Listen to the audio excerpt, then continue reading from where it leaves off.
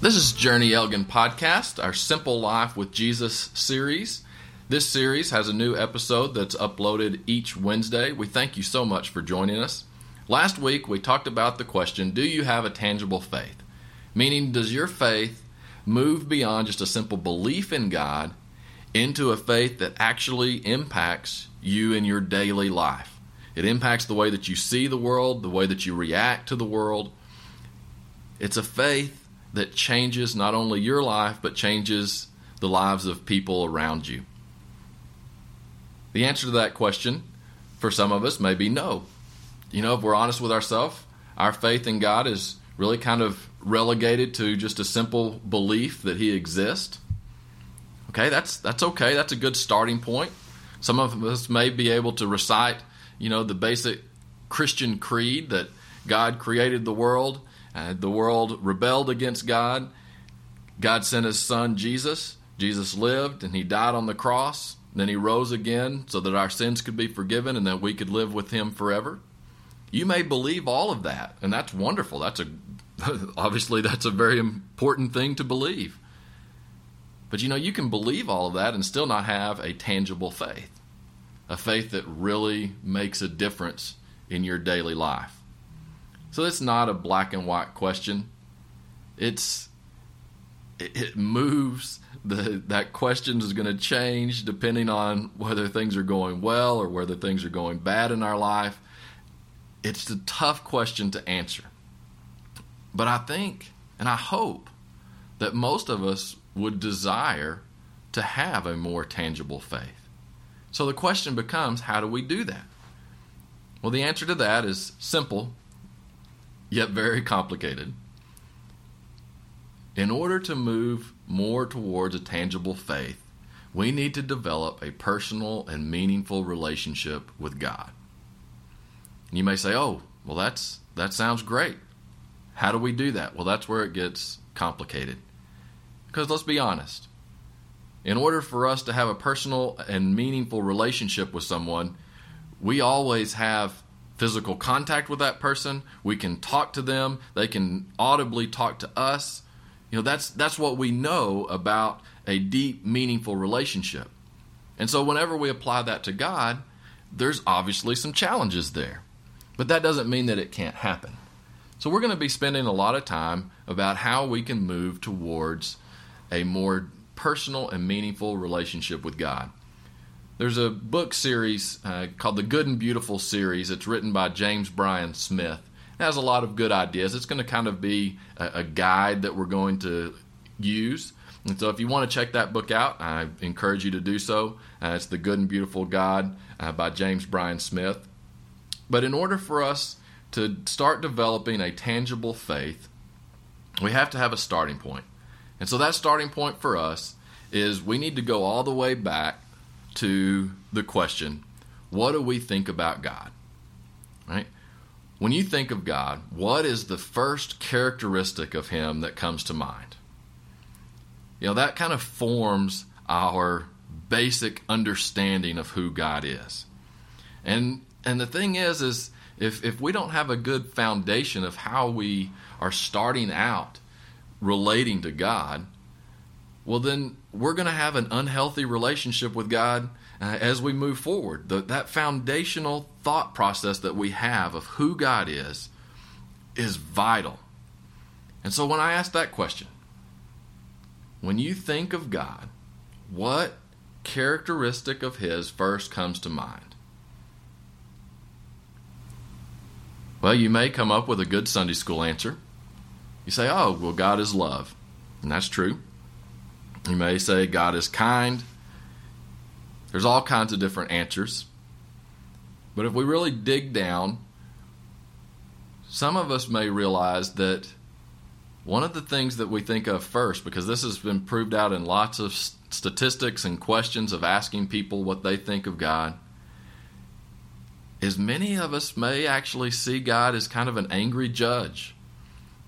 That if we do things well, we'll be blessed. But if we sin, we will be punished. So sometimes our first thought about God is that He's a God who's going to treat us well if we do well, but He's going to punish us if we sin. And so He becomes this kind of judgmental God. And then if we follow that out, that means that, well, there's a lot of sin out in the world. There's a lot of sin in my life. So if God is constantly up there punishing sin, then He's got to be a pretty angry God, right? So we put a lot of human characteristics on God. Now, what many of us have done as Christians is we've been able to kind of deal with this by saying, okay, yeah, God, the God of the Old Testament is this angry God who punishes and everything like that. But he does love us, and so He decided to send Jesus. You know, the lovable one, the one who is the buffer between us and God. And so Jesus goes to the cross. He shows us how much He loves us. And so that's the way that we can relate to God. The problem with that is, there's some basic truth there. I mean, Jesus did come in order to pave a way for us to have a right relationship with God, because sin messes all that up. And so Jesus came to overcome that, yes. But the problem is if we believe that, but we still have this core belief about God that He is kind of an angry judge who's always upset about sin, man, why would we want to develop that personal and meaningful relationship with Him? And now you may say, oh no, I would never think that. Well, I think it's more prevalent than you may think. My wife, her mom, Brenda, passed away from a brain tumor about 15 years ago. She was 48 years old whenever she passed away. She was just a sweet lady. I don't know if she ever had a sip of alcohol. If you have all the stereotypical list of what it means to live a good Christian life, she checked off all of those boxes. She was such a sweet lady. And during her time after she was diagnosed and, of course, was very involved in a church there in Abilene, had people praying for her, everything. Well, she actually had a well-meaning lady come up to her and was talking to her and asking her, and asked Brenda, well, what do you think that you've done in order for you to be going through this? And what she was asking is, basically, what have you done that God is punishing you by giving you a brain tumor? Man, I cringe at that. Now, most of us may not go that far, but man, that's an evidence of this kind of foundational understanding of God that many times that we can have, is that God is this judge that if we do well, we're going to be blessed, and if we sin, we're going to be punished. Well, is that really who God is? And I would say the answer is no. I think we need to look at Jesus. How did He view God? And that's one of the great things about what God has done, is by entering into this world as Jesus, He's shown us how to develop a relationship with Him. Right? And so Jesus, what is Jesus' perspective of God? In Matthew chapter 19, verse 17, Jesus says this about God. He says, there is only one who is good. I think a good foundational characteristic to think about God is the fact that God is good. Do you believe that? Do you believe that God is good? It's easy to say yes.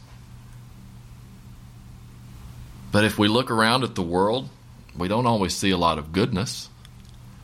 We see a lot of frustration. We see a lot of hurt. We see a lot of injustice. This is one of the biggest things that critics of Christianity and critics of religion in general will say is, well, how can you believe in a good God when there's so much evil and suffering in the world? Well, that's a valid question, and one that we probably need to wrestle with a little bit. And I think sometimes one of the reasons that it's so difficult for us is because if our foundational view of God is that, okay, God is this God up here who's judging, and he is blessing those who do well, and he's supposed to punish those who do bad. Well, then we look and we see situations like Brenda, and we're like, wait, that doesn't seem to be right. So we need to look at that foundational premise. Is that who God is? Is God a judge who pours out blessings on those who do good and who punishes those who do bad? Well, I think we can look at Jesus again and see, is that really who God is? This is in Luke chapter 13, verses 1 through 5. It says, at that very time there were some present who told him about the Galileans, whose blood Pilate had mingled with their sacrifice. He asked them, do you think that because these Galileans suffered in this way, they were worse sinners than all other Galileans? No, I tell you, but unless you repent, you will all perish as they did. Or those 18 who were killed when the Tower of Siloam fell on them. Do you think that they were worse offenders than all the others living in Jerusalem? No, I tell you, but unless you repent, you will all perish just as they did. So here's Jesus responding to questions. Basically, he's being asked, why did these people die and these others not? Because the people who are asking Jesus this question, they're coming at it from this perspective that God punishes the guilty and he blesses the innocent. Well, whenever you have a tower that falls down and randomly kills 18 people, and that's your worldview and that's your view of God, you have to determine some reason that it was those 18 who died. Man, that puts you in a really bad spot. And so that's what Jesus addresses. He says, do you think that those 18 were worse offenders than all others living in Jerusalem? Well, the answer to that question is obviously no. I mean, what would the chances be that the worst 18 people in Jerusalem happened to be standing under that tower at the same time, and so God could use that as a punishment to take all of them out? Right? So Jesus is dismissing that basic premise that God just punishes those who do bad and rewards those who do good.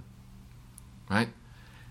There's another situation where Jesus is asked a question. This is in John chapter 9, verses 2 through 3. It says, Rabbi, who sinned, this man or his parents, that he was born blind? So what you have is you have Jesus, this situation.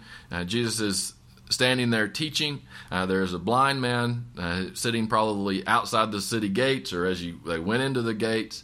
And this rabbi, or one of the teachers of the law, one of the religious leaders, asked Jesus, says, okay, who sinned, this man or his parents, that he was born blind? Isn't that an interesting question? It was an either-or question in this man's mind. And this was representative of the way people thought about God in that day. So it wasn't a question of whether this man's blindness was a result of sin. The question was, well, who was it? Was it the parents or was it this guy? And again, that fits perfectly that principle. If you come at this thinking that God blesses those who do good and punishes those who do bad, you have to figure out, well, why is that guy blind? And so we're going to have to blame somebody. So we're either going to blame him or we're going to blame his parents. So Jesus had the perfect opportunity to affirm if that was a correct view of God. But Jesus, of course, didn't. He said neither this man nor his parents sinned. He was born blind so that God's works might be revealed in him. And so Jesus is blowing up that idea that God is this God who is just up there kind of reacting to every single decision that we make, and he's treating us either justly or he's either punishing us or he's rewarding us based on all our different actions. That's not at the essence who God is. And it can be really dangerous if that's the starting point of our relationship with God. And let's be honest, there's probably many of you who came to the faith in God because you were scared to death of hell. You were scared to death that if you didn't do something about the sin in your life, because we all know that we've sinned, we all know that we are not perfect. And maybe you had a really good evangelist, or maybe you had a good Sunday school teacher who said, hey, there is an answer for all of the sin that you have committed. And that answer is Jesus. And He will make you available to God and allow you to enter into a relationship with God. That's wonderful. That is at the heart of the gospel message. But the danger with that is that we kind of stop there. And so we really never develop a relationship with God because we entered into that relationship terrified of what He's going to do do to us because of all the bad things we've done. And so now we just kind of stay back because we don't want His wrath to rain down on us. Because we also recognize that even after we've given our life to Him, man, we still live our life in ways that we're not proud of. And so again, if we've still maintained this idea that God rewards those who do good and punishes those who do bad, we're just constantly trying to balance the scales. And that is no way to enter into a personal relationship with God. Jesus continues to go on, and he talks about all kinds of different things about how we can grow closer to God, and we're going to get into those. We're going to move forward, but I really want you to think about your basic understanding of who God is. Jesus said, God is good. Do you believe that? Do you believe that God is good? This week, I want you to take some time. Take some time to think about what you believe about God. Are you living your life constantly trying to balance the scales because you're terrified that God is going to punish you for your sin? So you have to balance that out with doing good so you'll be blessed? That is not the basis for a healthy relationship with God. I would say we need to start out by recognizing that God is good. God loves us. Does God deal with sin? Yes, and we'll talk about that. But man, at the core of who God is He is a good and a beautiful God. I mean, you look at what God did when He created, and if you just close your eyes and try to picture what the garden would have been like, it would have been this beautiful setting where everything that we needed was provided. Everywhere you looked, you would see God's goodness. Now we live in a world where sin has marred that reflection. And we look out and we see a whole lot of bad. And sometimes we can forget that, man, God is really good. But even in spite of all the frustrating things and the evil things that are out there in the world, if we slow down a little bit, we can see God's goodness. You can see God's goodness around you. There's huge examples like the time that I was able to go and with Molly and Becca, who was probably about 1 year old at the time. We go to the Grand Canyon. You walk up, and all of a sudden, the earth opens up.